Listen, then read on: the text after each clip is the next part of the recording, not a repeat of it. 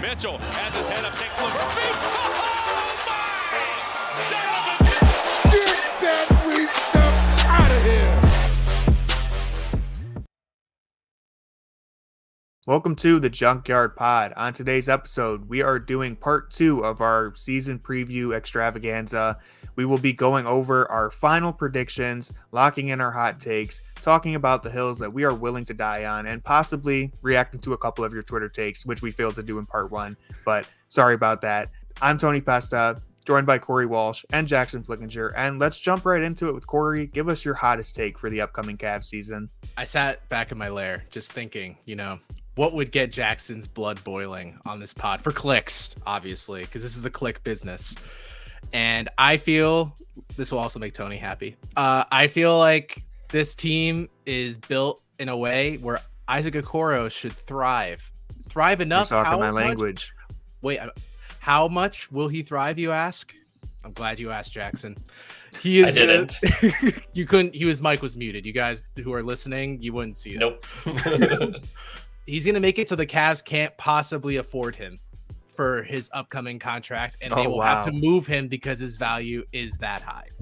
Because you do know how restricted free agency works, right? It's going to make more sense for them to move him. Jackson, you're messing up the take. Okay, all right. Redact your comment on the board. All right. No, I think that we're seeing, today. So he's going to dribble the ball? Jackson, No, he's going to do more than just dribble it. You just wait what you're about to watch. I just saw Jaden McDaniels get paid a truck. Well, Minnesota, it will pay anybody. They probably pay you, Corey. Yes.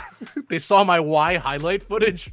So I think we've talked about for the past few pods that, me and Tony have talked about how Okoro kind of has the best opportunity this season with his role on this team to thrive.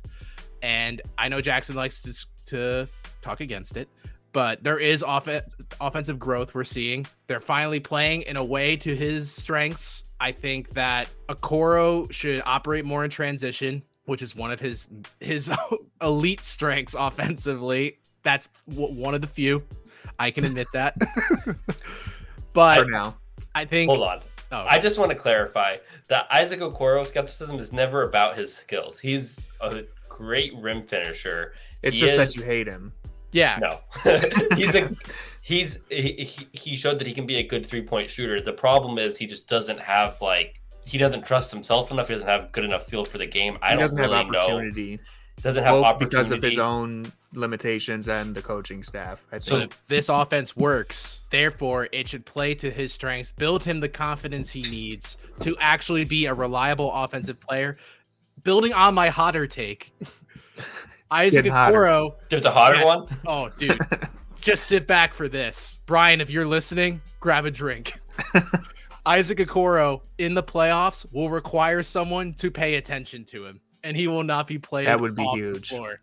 Because Jackson will be paying attention. That's for sure. Jackson will be in the front row heckling Isaac Okoro, just calling him shit. I honestly, all jokes aside, though, I feel like if there was ever a season for him to work, this is going to be it. Defensively, he's already one of the best on-ball defenders. Offensively, we've seen growth year by year. I think the issue has been a combination of the offensive system he's in. What he's asked to do doesn't necessarily correlate to what he's great at. And if this offensive system is being completely revolutionized, and from what we've seen in the preseason, I think I've seen enough to where if Okoro just flat out sucks offensively still, where we're kind of like, all right, Isaac, you've been in the quarter for 30 of your 32 minutes. You got to move somewhere. I know that's not transition, but I just feel like with all the movement that I'm expecting to see, Okoro should really have a lot of opportunities to cut to the basket, play to his strengths. His offense won't solely rely on the 3-point shot falling for him to be valuable. And honestly, with the way we're seeing contracts being signed even today, teams value just a smidgen of hope offensively. And I think Okoro will play his way out of being should the Cavs sign him to a new deal? And then it will become how cheap can the Cavs get Isaac Okoro because he's playing up past his market value as it is today, which I would feel like today is probably the lowest it could be throughout this season. I agree with your broader point about the offensive system being the closest to playing to his strengths that he's had so far. And so, Jackson, I want to pose the question to you. I'll make a quick comparison. If Okoro more or less replicated what Iman Shumpert brought to the Cavs, would you consider that a success? Yes. Kind of the difference is Iman Shumpert could have the ball in his hands and dribble and pass, and he was actually a part of the offense. So that's what it always comes back to. And it's like, is he playing basketball or is he playing defense? And then just kind of trying to do these little niche things. Because like I don't have the numbers in front of me, but it was over 80% of his shots last season came from the corner three or at the rim, which is really good from the standpoint that like that's where you're going to be most efficient. But it's also like, he's not playing basketball. Like he's not involved in the offense in a meaningful way. He's not touching the ball above the break. He's not setting somebody else up.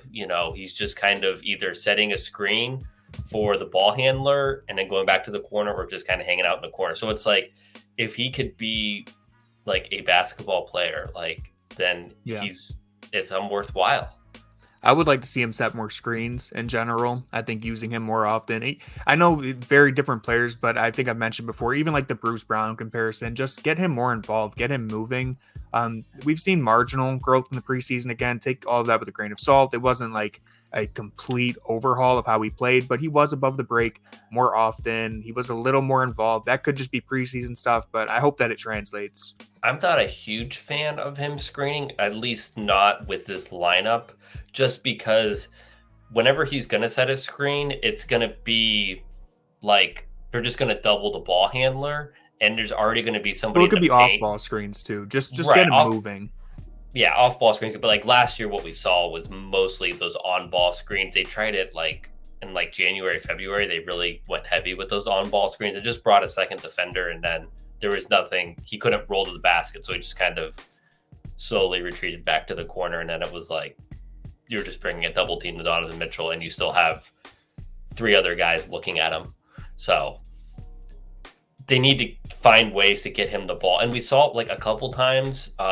Tony, you posted this clip on Twitter. You're probably not going to remember it, but you posted on Twitter where like Strus was running around screens and he just inbounded the ball to Okoro at the top of, the arc. He just holds it and just passes it to Strus, who's coming off a screen, and Strus just hits the three. It's like simple things like that is what we need to see Isaac do, because if he has the ball like at the top of the arc, somebody has to like be paying attention to him and other people can move off ball. If he's standing in the corner, that whole play doesn't work. I feel like Okoro I feel like the most aggravating thing about Okoro is that physically he would be like the ideal player you would want to be setting small screens, but the team just, I feel like, has lacked the creativity recently. And like you said, Jackson, like if he's not going to bring much off the screen, like you're just attracting a double team right off the jump. It's like, hey, how would you like to clog up the offense almost immediately? Let me just bring my defender over to you and we'll see how you kind of work with that. I'll be in the corner. And that was it. The Jackson pickup special. All right, see you in the corner. Why haven't you passed to me? I've been open for 20 minutes. It's like the one guy who sets like 20 screens a game. And he's like, can you just give me the ball one time? It's like, dude, you're 0 for 20 from the corner. Why would I give you the ball? Yeah, no, I feel like to close my point, I just feel like Okoro has, like, it's just annoying because you see the flashes, you see that there is something, and it's like you'll see it and then it just gets buried for games at a time. Just when you give up, you see another tiny bit of potential and then it goes away again. So if this happens again, it's just like, all right, dude, I guess you're just gonna just be a one-dimensional elite defender, like a Matisse Thybulle type, which he's struggling to find minutes already. So you just can't do it again. And it's like the thing is, and that's what makes it most frustrating. And that's why it's like I feel like I'm the most hardest on him, because it's like you see the skills there. If he was like a Lamar Stevens level player where it's like he's a good energy guy, but then you're like, well, he's not really an elite defender. He's kind of like an average defender, and he doesn't really have a whole lot of offensive skills. So like the minutes you get off of him, that's great, but you can't you're not going to demand more. Whereas Isaac Okoro, you're so good finishing at the rim. You are so good in transition. You have shown to be a better 3-point shooter. It's can you just take the next step and just be a part of an actual offense? I would like to close out my point by saying it's on the record. Jackson loves Isaac Okoro. Let's go to the next segment. Thinks Amani Bates is Kevin Durant and Isaac Okoro is Michael Jordan. I've heard. I do not. Enough said. No. Moving on to the next segment. No. I have a hot take here to get us off of that. Kind of stealing it from Twitter, but I think it's an interesting one nonetheless. Karis LeVert, the sixth man of the year candidate. Is this something that could be in play? Do we think he's going to end up being in the sixth man of the year conversations? I could see it. I'm not dying on the hill, but I could see it. I think he looks healthy. I think he looks confident. And I think the Cavs are going to have enough spacing around him to really let him create off the dribble, which he did a good deal of last year, but there's more spacing around him now to actually have the opportunity to do what he does best. Jackson said no immediately. No, because Isaac Okoro is going to be taking up all of his shots. Oh, yeah, that's right. According to Corey. Yes, well, let's go. So no Karis LeVert def lineup? I think that, I think the best version of Karis LeVert is just not going to get a lot of stats. And I think we saw Karis LeVert play really well last season down the stretch in that six-man role. And really kind of after the deadline, he really found his role with this team and alongside Donovan Mitchell. So I don't think he's not good enough to be that. I just the way these awards work, I don't think he's going to be if he's in the sixth man of the year conversation, he's probably not playing the way that the Cavs need him to play best, if that makes sense.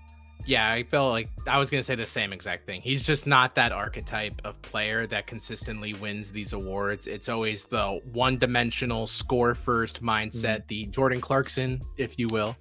Who he tried to help win last year by fouling. He's like, hey, man, let me help a brother out. Let me get you to the line a few times.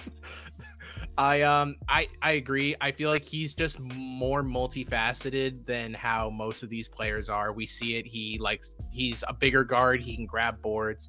He has an underrated level of passing. I think people still don't think of Karis LeVert as a decent passer, but we saw last year he has a good rapport with the bigs. I feel like his best case for the Cavs stat line is he has a 13, 5, and 4 type of season. That's ceiling. That's what the Cavs want from him. The worst case scenario might be if he scores 19 points a game, 2 rebounds, 2 assists, and you're Karis, you are literally pounding the air out of the ball. There are people in the corner saying, hey, this mid-range, I'm shooting it at a crisp 39%. Let me go right to it one more time. Because we've seen both versions of Karis LeVert. And the version of him we saw last year was the version the team needs, not the version that Indiana got, which was overinflated stats, a classic good stats, bad team player. Karis will look great in that, but it's the most hollow, you just have to read between the lines stat line. He needs to play as a more well-rounded player, and that's when he's at his best. I think you said it perfectly. He really did take huge steps forward to becoming what the Cavs needed him to be last year. And I expect him to just continue to grow in that role. I don't expect him to win sixth man of the year, but I do think he'll be one of the better bench players. I think he'll be a very reliable bench piece for Cleveland. And that's something they desperately need, as I think we've touched on before. I think he's somebody he's one of the few players that I think fits no matter the matchup. And the Cavs simply just don't have many guys like that. You can't even say that about Jared Allen, really. And so it's Karis LeVert is very valuable. I know it's probably not what people want to hear, and I'm not saying it in a negative sense towards Ricky Rubio, but I feel the situation that the Cavs are in with Ricky probably is the best case, the best situation for Karis LeVert, because they're asking him to do something specifically of being that backup guard. They need him to kind of play into that role. And I feel if Ricky Rubio was available, I don't think that they would be I don't think he would feel the pressure to play in the way that I think they need him to. I think he would more I feel he could easily fluctuate either way. And I feel if he would probably lean more towards I'm just going to shoot the ball more often than I need to be this team's backup guard. I kind of thought that same thing as well. And then I remembered that his best stretch came after Rubio came back from injury. So I'm not sure if that's like a function of Rubio coming back or if that's just a function of like things just falling into place after the trade deadline. But it could have also been his injury over the time. Right. It was noted that he played through a bulk of it with that, I think, a shoulder injury, which his shot looked awful for like 45 to 50 games of last year. Except for that Celtics game. Which I was there for. Of course. Go Celtics, am I right? I want to jump off the Jarrett Allen mention that Jackson had there for a second and just read off one of the hotter takes that I saw from the Isaac Okoro fan club on Twitter. Jackson's favorite Twitter account, his favorite Stan account. That's They actually say- my subscribe other to account. it. That's his burner. Their boldest take is that Jarrett Allen becomes a more reliable three-point shooter than Evan Mobley this season, with the caveat that that's not a knock on Mobley. Now, I don't know if this is just like saying, That Darius is a hot Garland take. is better at dunking than Stephen Curry, but He is. because I don't think either of them are going to be reliable three-point shooters is the point there. But Jarrett Allen's kind of fascinating in this way because he is a good free throw shooter. His mechanics are actually good. He just hasn't, like, he's shown a little bit of touch in the mid-range. I don't feel confident saying he's going to be a stretch big, but you can look at guys like Brook Lopez, of these players who later in their career established. There's only one guy. Yeah, I was gonna say just Brook the one Lopez guy. is the worst thing to happen to bigs ever because everyone goes Yeah. like, well, look at Brook Lopez. I mean, he was 33 and just learned how to shoot. And Like, in you look at reality, Dwight he probably Howard. always had touch, but the game just changed and he started taking more of them. But anyways, the point is, I do think Allen's interesting. There was a video of him in practice attempting threes. They weren't going in, but he was attempting them. So I like the take. It's bold. It's brash. So how do you guys feel about it? Anytime you can go down the Andre Drummond route, you just got to go. Sometimes you just gotta let Jared Allen Not clear so sure everyone about out that. and just take people on the one-on-one up top. No, I feel confident when he has the ball in the mid-range, when he's like taking a set shot and you're just like, what if that extended like 4 or 5, 6 feet out further? I don't think that they're going to really allow him to take that shot unless Yeah. he somehow showed a lot more progress than what we think.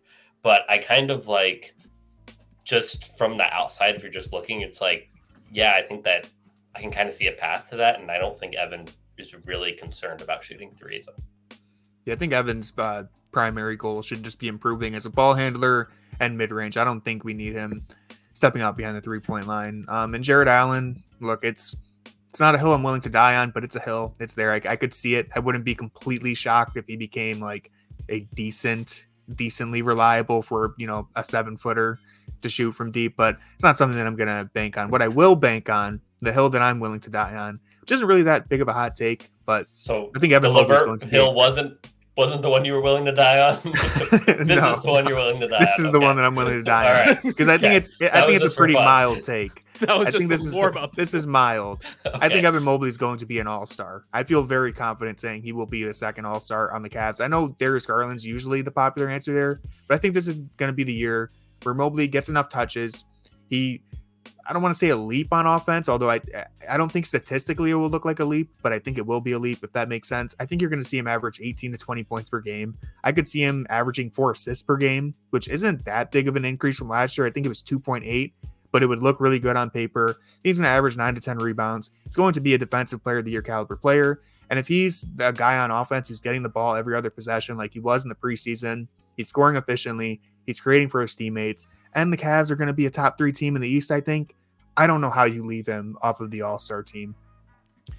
I feel like, yeah, I agree. If there was any 2 Cavs, like if you told me I had to pick 2 that would probably make it, it would be Evan and Donovan.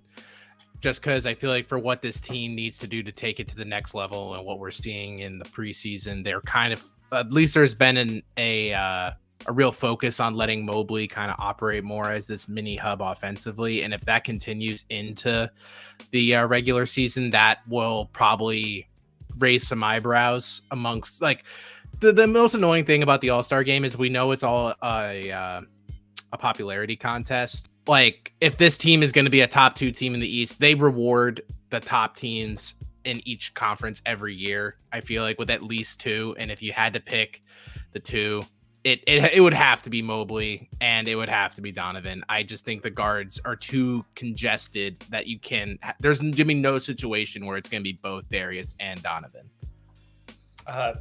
Yeah, I mean, Jaren Jackson Jr. made the All-Star team last year, and that seemed like kind of like a break from the like defensive first big actually making it, because Jaren Jackson Jr. is not like a offensive hub or anything like that. So maybe that route, I think if he does make it, I think it's much more likely he does off of like an Adam Silver pick as opposed to like actually making it outright. But we'll see. Yeah. So let's lock in our final predictions. Where do you think the Cavs finish in the regular season? And then we'll get to the playoffs, but regular season, where do they finish in the East? Jackson, go. I think they're going to finish first. All right. They have, when we're looking at teams that are going to like really push for that 1 seed, I think the Cavs are that team that really, we saw that they needed to get an easier matchup to really kind of in the playoffs last season. They're going to come out hungry. I think they have a lot of depth up, at the top of their rotation with Allen, Mobley, Garland, and a Mitchell. They have they should be able to sustain an injury to 1 or 2 of those players throughout the season and still kind of keep rolling just based off of who else they have. And, I think they're just going to, I think they have just a lot more leeway than a team like Boston or the Bucks. So that's kind of what I think, but I also don't think that they're the best team in the East. I want to make that very clear, that I don't know if they've improved much from kind of the 4th, 5th team from last year in a playoff setting, but in the regular season, I think they're really going to be, I think they're going to be really good. I agree. Go Cavs. I think they're going to be the first seed. I think they have the depth. They have the youth. They should be pissed off from the way last season ended. They have absolutely no reason to mail it in at any point during the regular season. Everyone on the roster has something to prove. Even the newcomers with Max Strus and George Niang, they're playing with a purpose this year. Whereas the Bucks, the Celtics, they very much have their eyes on the championship. The regular season still means something. I know we've kind of moved away from that in recent years, but I still think these teams care about the regular season. It's just the Celtics and the Bucks are going to prioritize competing in the playoffs. The Cavs don't really have that luxury. They need to be one of the top teams in the East and get a favorable matchup. And so I think I could listen, injuries are impossible to predict. I'm not going to even try to guess that, but assuming relatively fair health, I think they could be the 1 seed. And I think it also comes to like, if Tatum or Brown got injured on the Celtics, I think that's not a super good basketball team. I don't know if they can really sustain that for like a long stretch of time. Like they can sustain it for a week or 2, but maybe not like a month. And I think the same thing kind of goes with like the Bucks, where it's like, if Darius Garland gets injured for a month, I think the Cavs are going to be mostly okay just because they have Ty Jerome fills it in beautifully. More on-ball reps for Okoro. LeVert, up his 6 man. Yeah, I mean, dude, that's how you win the awards. You just have to start Merrill. half of the game. Oh my God, most improved. Monty Bates. Yes, Craig Porter Jr. No. Let's not get crazy. Oh come on, that was another one of my hills I was willing to die on. I just think he's going to be a really good player. I just think he's going to be a long-time NBA player. Was what I was going to say with CPJ. Who is but that's fighting not like you on that? Yeah, well, you are, I guess. I'm not fighting you. I'm just saying, like, I don't. He's 23, so I mean, he needs to get going. No, I'm with you there. I wasn't even going to bring it up, but I had to get it off my chest. Corey, are you gonna split the group here and pick them to finish somewhere else? Where do you think the Cavs finish? Well, they're going to be behind the Celtics, obviously. Of course, I think that the Cavs will probably I feel like it's more likely than not this team will be the first team in the East, and for the reason that like you guys have already laid out, where they're definitely like they are definitely not as talented top level as the top 2 teams in the East of the Bucks and the Celtics, but I think they have the least to learn over the course of the regular season about themselves. I think they kind of know what their flaws were last year, and I think they addressed them. I think if their biggest hurdle is figuring out how to incorporate these role players, that's a much different task than what the Bucks and Celtics are faced with, where it's how are we going to get our top level talent to mesh together, which the Bucks have to figure out how to incorporate Damian Lillard and Giannis. And we see time and time again that those types of pairings usually take time and reps to kind of work together. I mean, Lillard and Giannis only played one game get together in the preseason, and I wouldn't say after one game they're like, all right guys, so this looks pretty easy, let's just see how this goes. And the Celtics have complete turnover in their starting five. They're moving Derek White to starting point guard. They're incorporating Drew Holiday and Porzingis, and I think it's safe to say that the Celtics are just riddled. They're ready to be riddled with injuries based on who they decided to invest in. And I think there's a lot offensively they need to figure out. Defensively, I think they're going to be insane. But offensively, like it's just like both those teams have so much to have to work towards to get to a level of comfort and consistency that the Cavs already are kind of coming out the gate with, because they're starting five outside of the three, which this is a team that has been accustomed to not really knowing who their starting three is going to be game in and game out for years now. And it's not really going to rattle, I think, the team that at the level that we're going to see with the top level teams. So if they don't finish in the top two, like I said, or top three, I would be shocked, but they really should probably finish one. And it would be a good indication that their investments were in the right places. And one thing also is that, like, this is a 2-team conference, and those two teams know that they have to play against each other at some point. It's not like the 2016 Western Conference where it was like the Thunder, the Spurs, and like the Warriors are just great teams and you want to get the first seed, so you only have to play one of them. It's like, no, they know that they're going to play each other. They're not worried about Cleveland or, New York or Heat culture, baby.